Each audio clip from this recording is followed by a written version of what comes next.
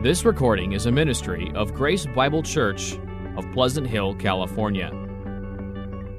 We want to thank you for listening and invite you to visit us each Lord's Day on our campus located at 40 Cleveland Road, Pleasant Hill, California, or at any time at gbcph.org. On April 15th, 2013, a horrible attack occurred near the finish line of the Boston Marathon.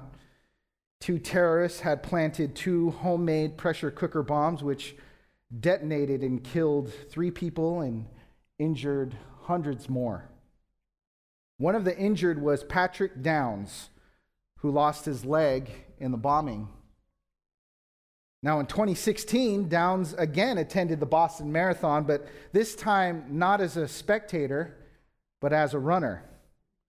After 5 hours and 56 minutes, he crossed the finish line of the Boston Marathon wearing a prosthesis and holding his hands above his head, and he became the first Boston bombing amputee to complete the entire marathon on foot. Now, when interviewed at the finish line, Downs said, "I ran with the city in my heart." Martin, Sean, Lindsay, Crystal, naming the people who died in the bombings and the aftermath. His wife, Jessica, who lost both legs in the explosion, joined him for an embrace just beyond the finish. Now, what would cause an amputee to run the Boston Marathon?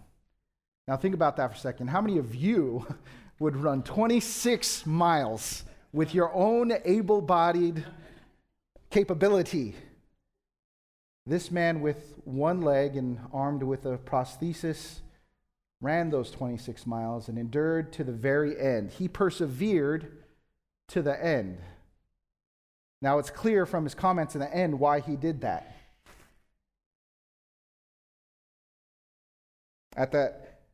When he took the names of those that had died from the Boston bombing, he revealed that he was motivated by a greater cause than his own, right?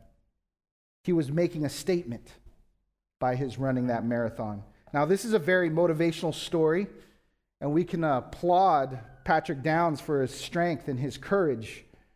Now, as we turn to 2 Timothy, Paul is also facing a very long race.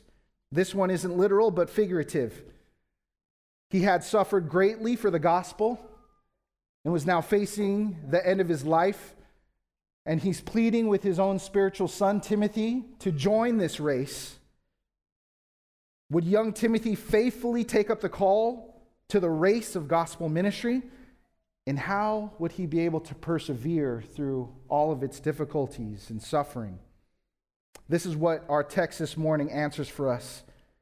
How Timothy would persevere, and what this text answers for us is the same answer for us. How Timothy would persevere is how you and I will persevere in the race to fight the good fight of faith. So last time we looked at fight the good fight of faith by treasuring the word. And this morning we want to look at the title, Fight the Good Fight of Faith by Persevering in the Ministry of the Word. Let me read our text for this morning, 2 Timothy chapter 2, verses 1 through 7. You therefore, my son, be strong in the grace that is in Christ Jesus. The things which you have heard from me in the presence of many witnesses, entrust these to faithful men who will be able to teach others also. Suffer hardship with me as a good soldier of Christ Jesus. No soldier in active service entangles himself in the affairs of everyday life, so that he may please the one who enlisted him as a soldier.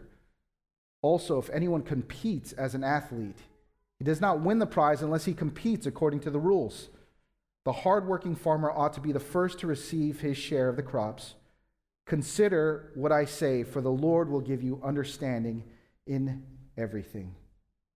So in this text, Paul calls Timothy to persevere in the gospel ministry, and what we're going to see specifically is what we call gospel discipleship. And he's telling him to persevere even though he is going to suffer. It's going to mean he's going to suffer.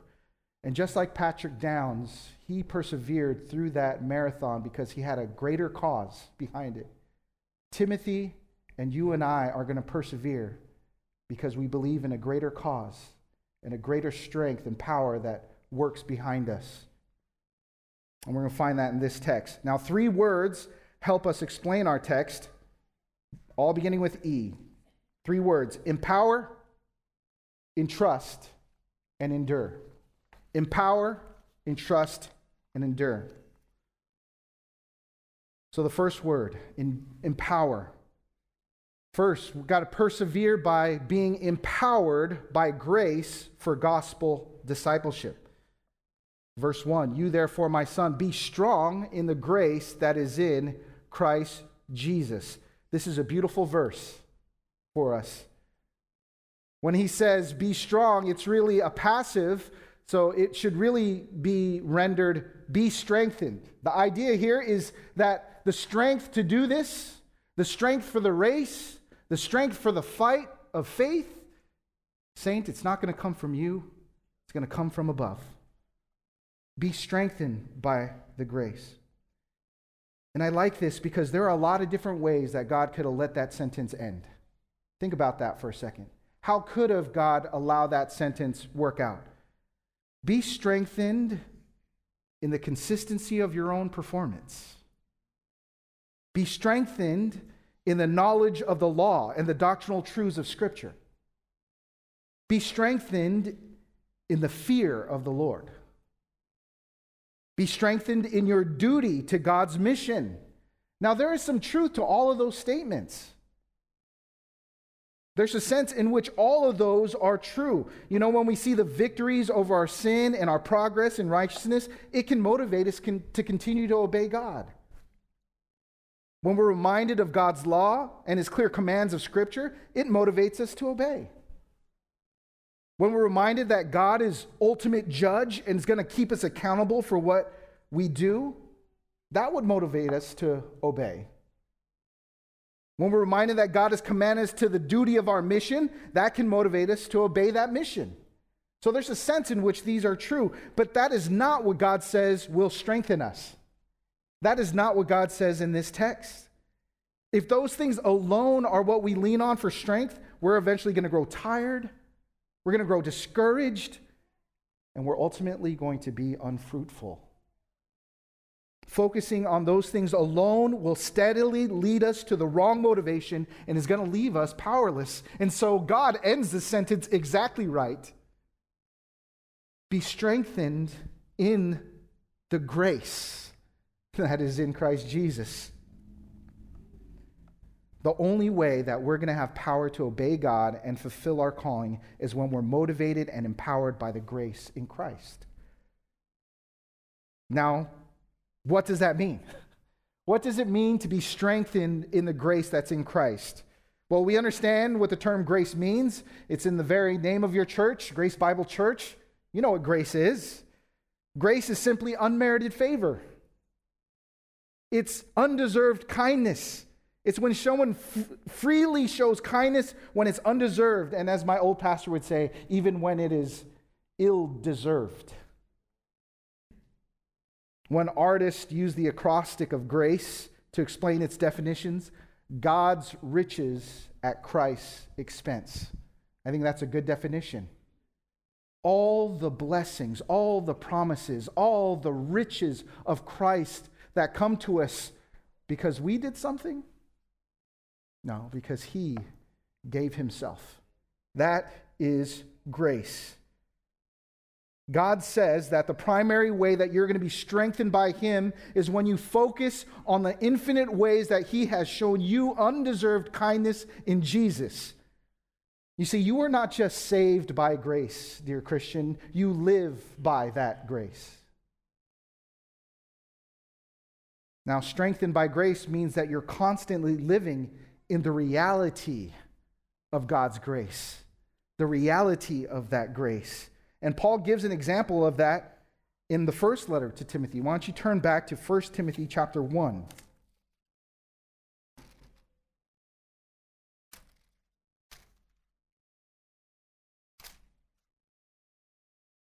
Verse 12, listen to what Paul writes. I thank Christ Jesus our Lord who has strengthened me because he considered me faithful, putting me into service. Even though I was formerly a blasphemer and a persecutor and a violent aggressor, yet I was shown mercy because I acted ignorantly in unbelief. And the grace of our Lord was more than abundant with the faith and love which are found in Christ Jesus. It is a trustworthy statement deserving full acceptance that Christ Jesus came into the world to save sinners, among whom I am foremost of all. Now remember, when these letters are written, they're written near the end of his life. He's lived a long life of fruitful service. And let me ask you, according to these words, has he ever gotten over the fact that he was saved by the grace of the Lord Jesus Christ? It never came mundane to him. He never got over the fact that I was once a Pharisee that breathed threats and murders against his church. And then he took that one and let me see the glories of Christ, made me his child, and then he wasn't done. And then he said, I want you to be my servant. He never got over that. It's something he never got over. Dear Christian, has the Christian life become mundane to you? Have you gotten over your salvation? Like that was great years ago, but the gospel's boring to me now. It's the same monotonous story over and over again. Oh, not so the case with the Apostle Paul, and it ought not to be for us. Do you remember where you sat before the grace of Christ met you? Do you remember what road you were on? Do you remember the people that you had hurt? Do you remember where you would have ended up? Do you remember the grasp that Christ took when he revealed himself to you and pulled you out? Oh, it's beautiful, isn't it? That grace is what strengthens us. That is what we remember. Paul never got over it. That is grace that empowers. So strengthened by grace means living in the reality of that grace. Remind yourself of this often. We sang this morning. Preach that grace to yourself regularly. You need to remember what you've been given. You need to remember where you have come. You need to remember the long list. Think Ephesians 1, think Ephesians 2. Think of that long list of what you have received simply because Jesus was willing to make you his own. That is to be strengthened by grace. Well, strengthened by grace means relying fully on something outside of yourself, fully relying on that grace in Christ and not on yourself. You know, Paul learned not to rely on himself, but to look to the grace of Christ for power. You remember that Paul had already told Timothy that God has given you a spirit of power. 2 Timothy 1 verse 7. So the power is there. He's given you a spirit of power. So he's not saying gain new power. Yet here we see that Timothy and you and I are to believe and receive and walk in the power that is already ours by virtue of our position in Christ. That's what he's saying. In other words, Timothy doesn't so much need to pray for power, but he needs to learn to rely totally, to depend on that power that is available to him in Christ. You don't need to go search and find the power. It's there. We must learn to depend on that power. Depend on that grace. And as you fully lean on and depend upon that grace, what you find beautifully is that there is more than enough amount for you. Much more than enough. You could jot down 2 Corinthians 12, verse 9, and you remember the words of the Apostle Paul when he was taught this lesson. And Jesus said to him, "My grace is sufficient for you, for power is perfected in weakness. Most gladly, therefore, I will rather boast about my weaknesses, so that the power of Christ may dwell in me. You see, this is a lesson that Paul learned over and over. In that verse, God equates grace with his power, power that can be experienced only through human weakness. So when Paul wanted Timothy to be strengthened by the same divine power that he had experienced, he urges Timothy to be strengthened by grace. And what he's telling Timothy is, as you get strengthened by that grace, there's more than enough. There's going to be ample amount for you. It will never run out, because right there it says, it is sufficient for you. It is sufficient for you. There is enough for you for everything that you're going to face, for every trial that you go through, and every attempt to bear the gospel out. There is grace for you. I love these words of Spurgeon. He says this: Christ has grace without measure in himself, but he hath not retained it for himself. As the reservoir empties itself into the pipes, so hath Christ emptied out his grace for his people. Oh, his fullness have all we received, and grace for grace. He seems only to have an order to dispense to us. He stands like the fountain, always flowing, but only running in order to supply the empty pitchers and the thirsty lips which draw nigh unto it. Like a tree he bears sweet fruit, not to hang on boughs, but to be gathered by those who need.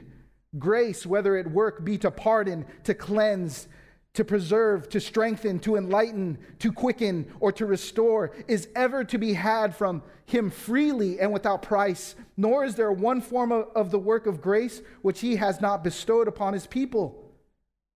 As the blood of the body, though flowing through the heart, belongs equally to every member, so the influences of grace are the inheritance of every saint united to the Lamb. And herein there is a sweet communion between Christ and his church, inasmuch as they both receive the same grace.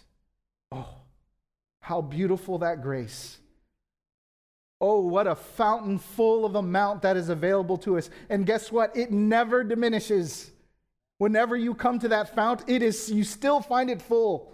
You drink full, and it's still full when you come to it. Oh, be strengthened by this grace. It's like a light bulb. A light bulb does not shine, does not illumine, does not do what it's supposed to unless it is hooked into the power grid. As soon as you flip that switch, it's connected, isn't it? It's connected to the power, and it illumines, and it does exactly what it's supposed to do.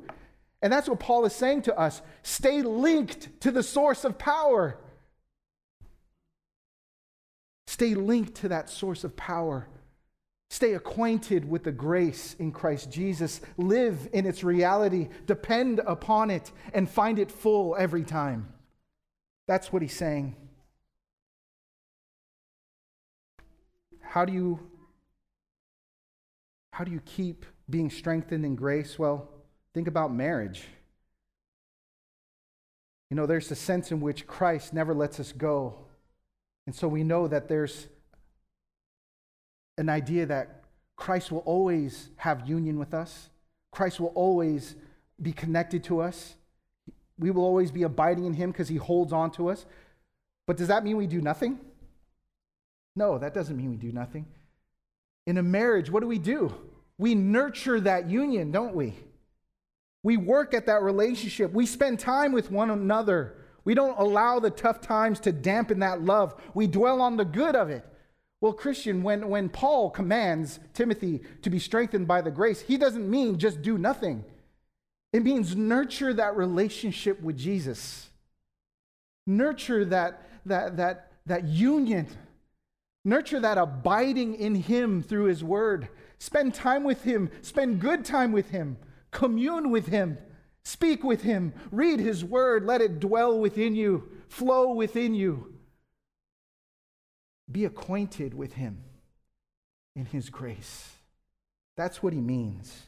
That's how you are strengthened by the grace which in Christ Jesus. And what a comfort this truth is. What a comfort. Aren't you glad that the chosen instrument to provide you power is not fear? For certainly, God could drive you by fear. He could drive you by his anger. Oh, but he says, no, I motivate you by my grace. Aren't you glad? God isn't this celestial tiger mom. You know what tiger moms are? Tiger mom is one that motivates by pressure and fear and says, you better do it this way, child, or else you're going to get it.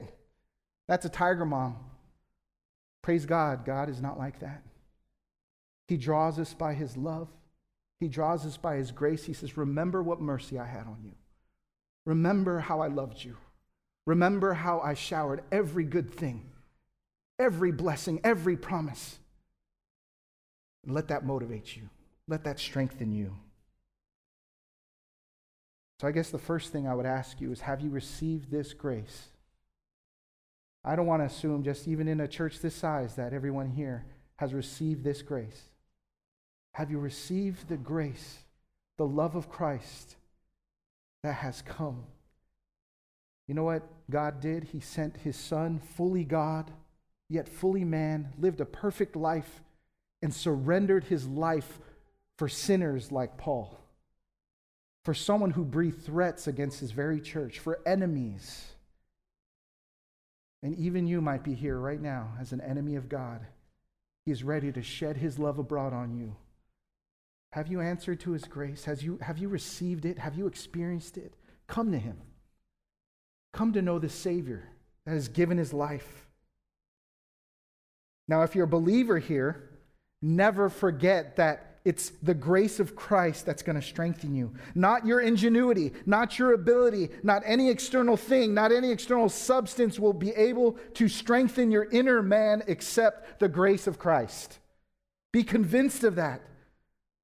So what do you need to do? Keep that grace of Christ before you at all times. Let the list of kind promises of his grace be engraved on your memory. Rehearse them often. Preach the gospel to yourself often. The love and grace of Jesus will be your strength when you're tired of life. And we're tired of the rigors of gospel discipleship. So be empowered by the grace. Persevere by being empowered by the grace. Now, secondly, persevere by entrusting the gospel to faithful reproducers. Entrusting the gospel to faithful reproducers. Verse 2. The things which you have heard from me in the presence of many witnesses, entrust these to faithful men who will be able to teach others also. Here, Paul gives this great charge to Timothy, and it's really a template of how God intends the gospel to go out to the rest of the world, to all generations. In fact, I would say, though all Scripture is inspired and important, this is probably one of the most important verses of the Bible, because it clearly describes how God wants us to fulfill our mission. This is how we fulfill our mission, and it begins with this command to entrust. And we looked at that word last week, what it means to entrust. It means to commit something to the care of someone. Paul wants Timothy to commit to the care of something important. The word carries with it a seriousness, a solemnity to the task. There's a responsibility passed on here. It's like when you choose a babysitter for your kids. You don't do that haphazardly because you realize what you're doing. You're entrusting the care of your child into the hands of a possible stranger. So you need to know them. You need to get to know them. You need to know their qualifications. You don't just let anyone care for your kids. There's a responsibility with that idea of entrusting. So what's entrusted here? What are the things to be entrusted? He says, the things which you've heard from me in the presence of many witnesses. I like that. Paul saying, it's nothing secret. What I'm entrusting to you is actually something proclaimed publicly. You know, the truths of Christianity are not things that are given over by secret handshake in darkened rooms. These are things right here in the public that everybody hears. That's what you need to pass on. And what he means by that is the gospel. Pass on the truth of the gospel. the gospel of Christ. Here it is, Timothy, the precious gospel into your hands. Now, what is Timothy to do with it? He's entrusted to whom? Faithful men. Entrust these to faithful men who will be able to teach others also. There are two qualities here highlighted to who the gospel gets passed to. First, faithful, trustworthy, dependable men. Faithful people. Why faithful? Because the importance of the mission. You have to give it to someone dependable, someone who's trustworthy, to make sure that the mission continues, to make sure it's going to happen. You don't want to give it to someone and they just drop the ball and it stops. So, Timothy, be very careful who you give it to. Give it to those ones that will take care of it, that are going to take it upon themselves to make sure it goes out and reproduces. And that's our second quality, to those who will reproduce themselves, those who will be able to teach others also. The mission depends on individuals who are going to successfully reproduce themselves. It's not a matter of talent or gifts. They can have all those, but if they don't reproduce themselves, all that stops. So they need to give it to someone that has an eye toward making it sure it goes to generation to generation. Timothy, make sure they're faithful and make sure they're reproducers. Now, though this context is speaking of one pastor speaking to another pastor, it still has application to us, doesn't it? This text has greater application to all believers because it outlines the vision for gospel discipleship. Biblical gospel discipleship means taking an unbeliever and bringing them to a point of maturity where they're going to reproduce themselves in others. And the Bible tells us that this is a task not just for pastors and shepherds, it involves every single believer. It involves the whole body. You can jot these two verses down. I think they're familiar to you. Matthew 28, 19 through 20, and then Colossians 1:28. Matthew 28 says this, "Go therefore and make disciples of all nations, baptizing them in the name of the Father and the Son and the Holy Spirit, teaching them to observe all that I commanded you, and lo, I am with you always, even to the end of the age." Even in that passage alone, we see how this belongs to all of us. Even if this is just the 12 he's speaking to, but they most likely think there were probably 500 at that moment. Even if we think it was them, what does he tell them to do? Teach them, make disciples, and teach them to observe all. All including this passage. All including making disciples. So he's talking about every single believer. Anyone that will become a follower of Jesus needs to be observing all, even this command. So this is the whole church. Every single one of us must have a part in this. All of us, this is our responsibility.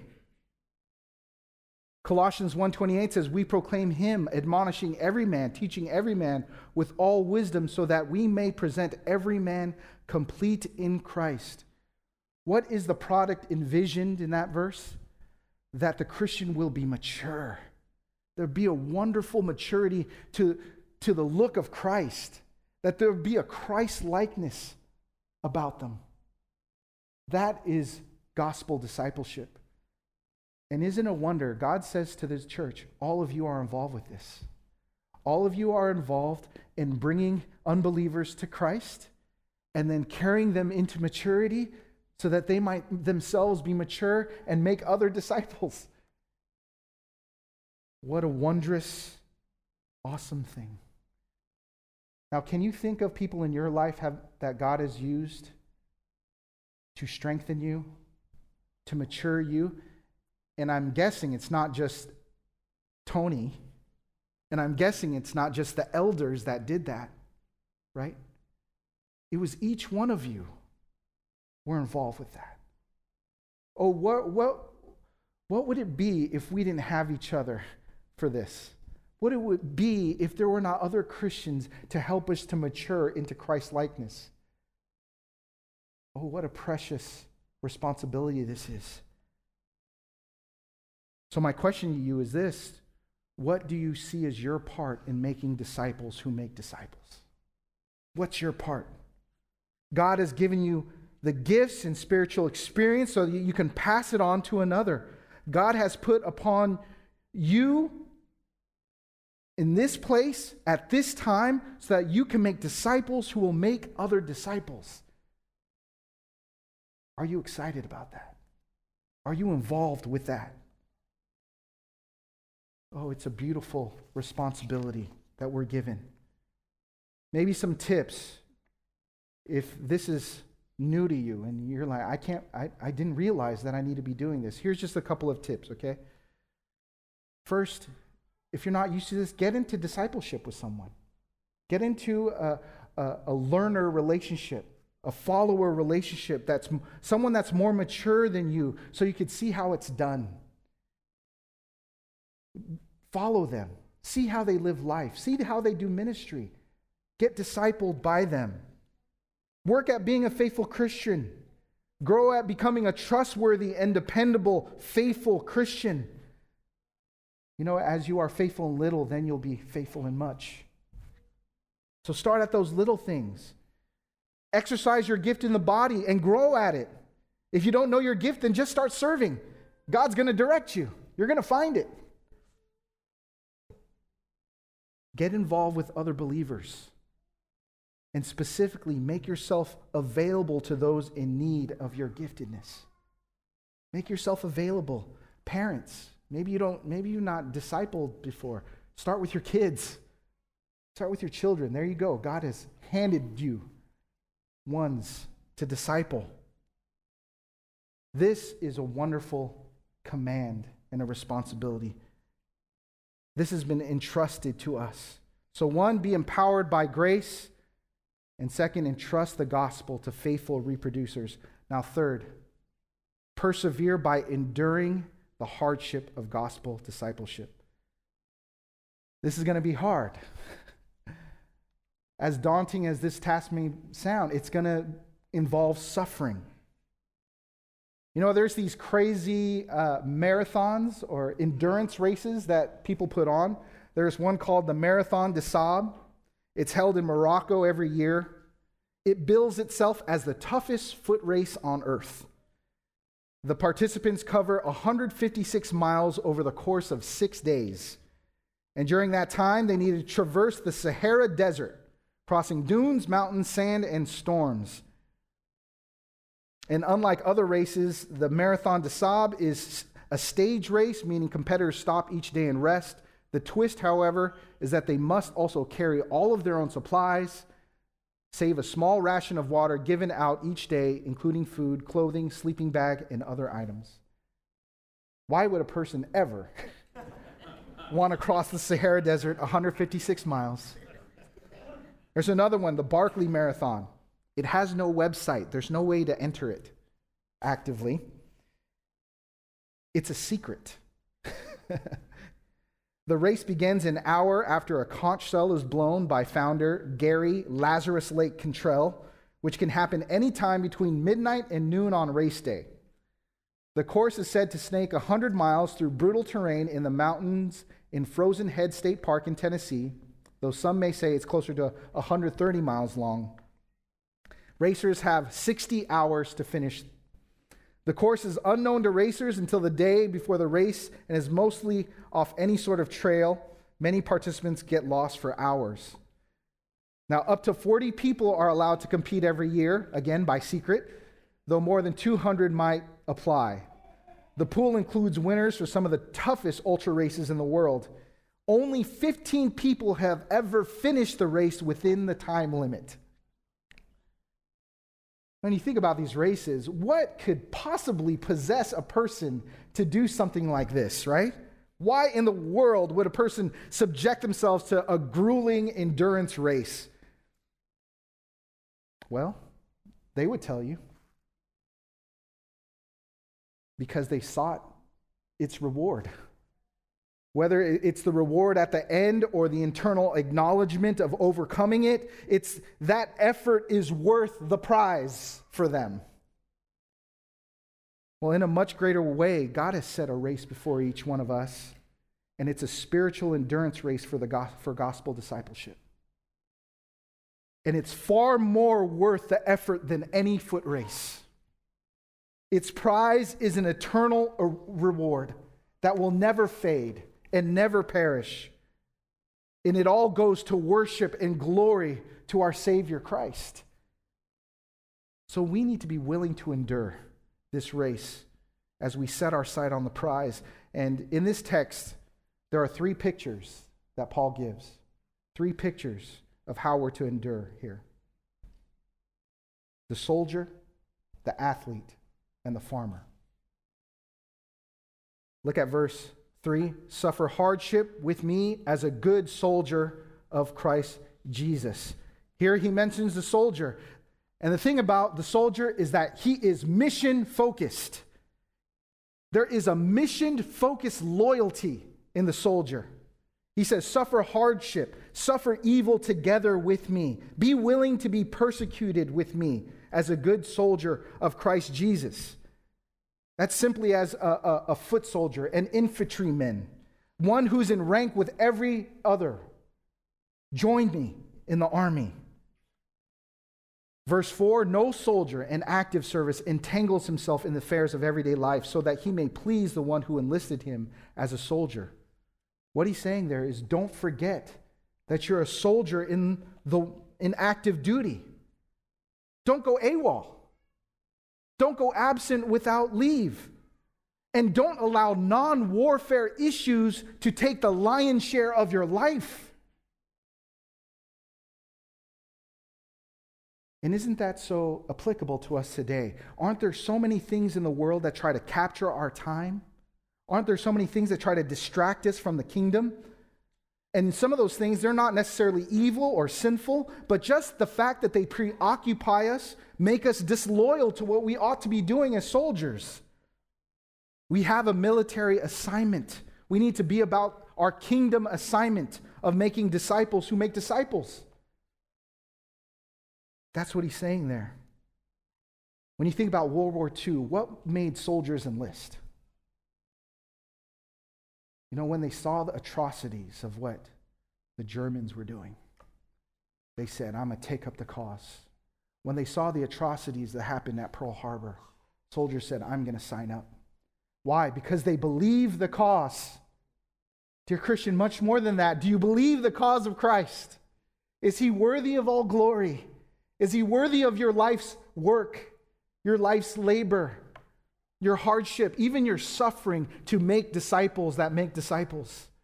That's what he's saying. Christians believe in the cause of Christ. Christians desire to please the Savior who saved them at such a costly price. That's what the verse means by so that he may please the one who enlisted him. Believer, are you longing to please the one who enlisted you? So have that enduring mission focus of a soldier. But have this enduring discipline of an athlete. Look at verse 5. Also, if anyone competes as an athlete, he does not win the prize unless he competes according to the rules. There's this book called Outliers, the story of success, written by Malcolm Gladwell. And in it, he describes what it means to be a master at something, to master a craft. He says, in order to become a master at your craft, he determined through his research, you have to dedicate at least 10,000 hours. This is the minimum threshold focused experience that will set you apart from amateurs and the rest of the world. And we see this phenomenon clearly in the elite athlete community. Michael Phelps started swimming competitively at age 7 and already held a national record for his age group in the 100-meter butterfly by age 10. According to his coach, Bob Bauman, Phelps didn't miss a morning practice from the age of 11 through 16 years old. He would practice on Sundays, birthdays, and Christmas mornings to keep his competitive edge. At an average of 4 hours per day in the pool, this meant Phelps had already shattered the 10,000 hour rule by the time he competed in his first Olympics at Sydney in 2000 as the youngest male to make a U.S. Olympic swim team in 68 years. Wow. Think of the rigor it takes. Some of you are athletes, and you understand this. When you're an athlete, you shed the civilian world, don't you? You say, I'm going to live by this rigor, this discipline, so that I can become successful at this. And we see this in Michael Phelps. Any professional athlete that desires to be excellent in their sport understand it's going to take sacrifice. It's going to cost them dearly through rigorous discipline to achieve their goal. Well, in a greater way, God's people are called to discipline. God's people are called to discipline. And Paul compared himself to an athlete here. You can, why don't we turn quickly to 1 Corinthians 9. I want to show this to you.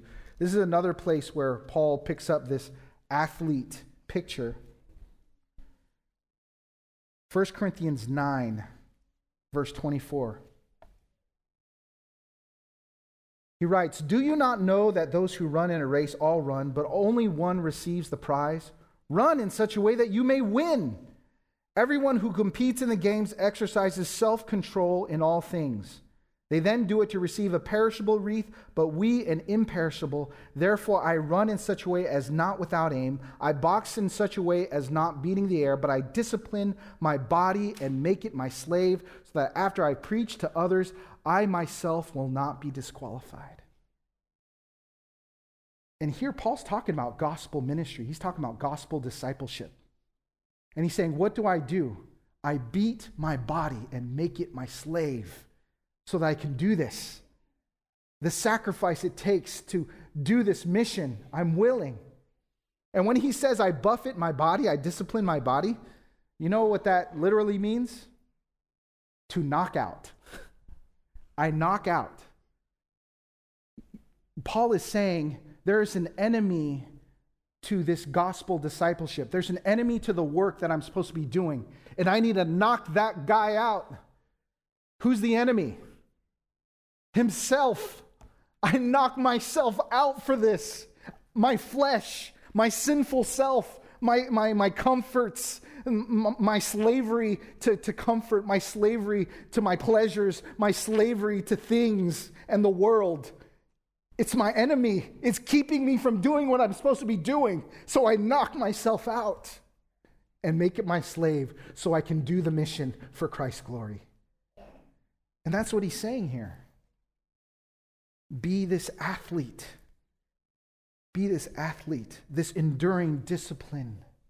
It's going to take rigor, Christian, to do this. It's going to take effort and labor. It's worth it because the imperishable wreath, Christ's glory, the soul saved, oh, it'll be so worth it. So endure. Lastly, have the enduring consistency of the hardworking farmer. Verse 6, the hardworking farmer ought to be the first to receive his share of the crops. Consider what I say, for the Lord will give you understanding in everything. So Paul brings up a farmer, and the characteristic he brings up is that they're hardworking. Now, some of you might work in agriculture, and you understand what that means. I have a neighbor, he had to tell me about this. He used to work on a farm, a dairy farm. And when I would talk to this neighbor, he would say, Mike, this was unceasing work day after day after day. There were no breaks from sunrise to sunset. And the only way you could get a break is if you had good neighbors that would take up the labor, because the labor would never stop. It would be ongoing. And that's the picture that Paul gives to us. This is going to be ongoing effort. This is going to be hard. You know why it's hard? Because it's messy to be in others' lives. Because it's heartbreaking. Because people disappoint each other. Because you get mad at each other.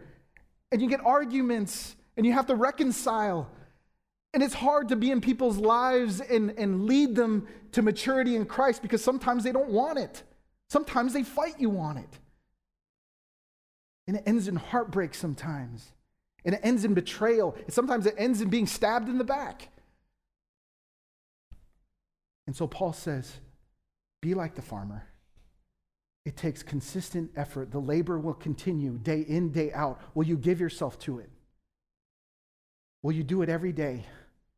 Will you give yourself to its labors every single day? Because Christ is worth it. Because his mission is worth it. You know, I pray, as challenging as this is, that the Lord is giving you an excitement to do this. And remember how this all started, right? We're not going to do this on our own power.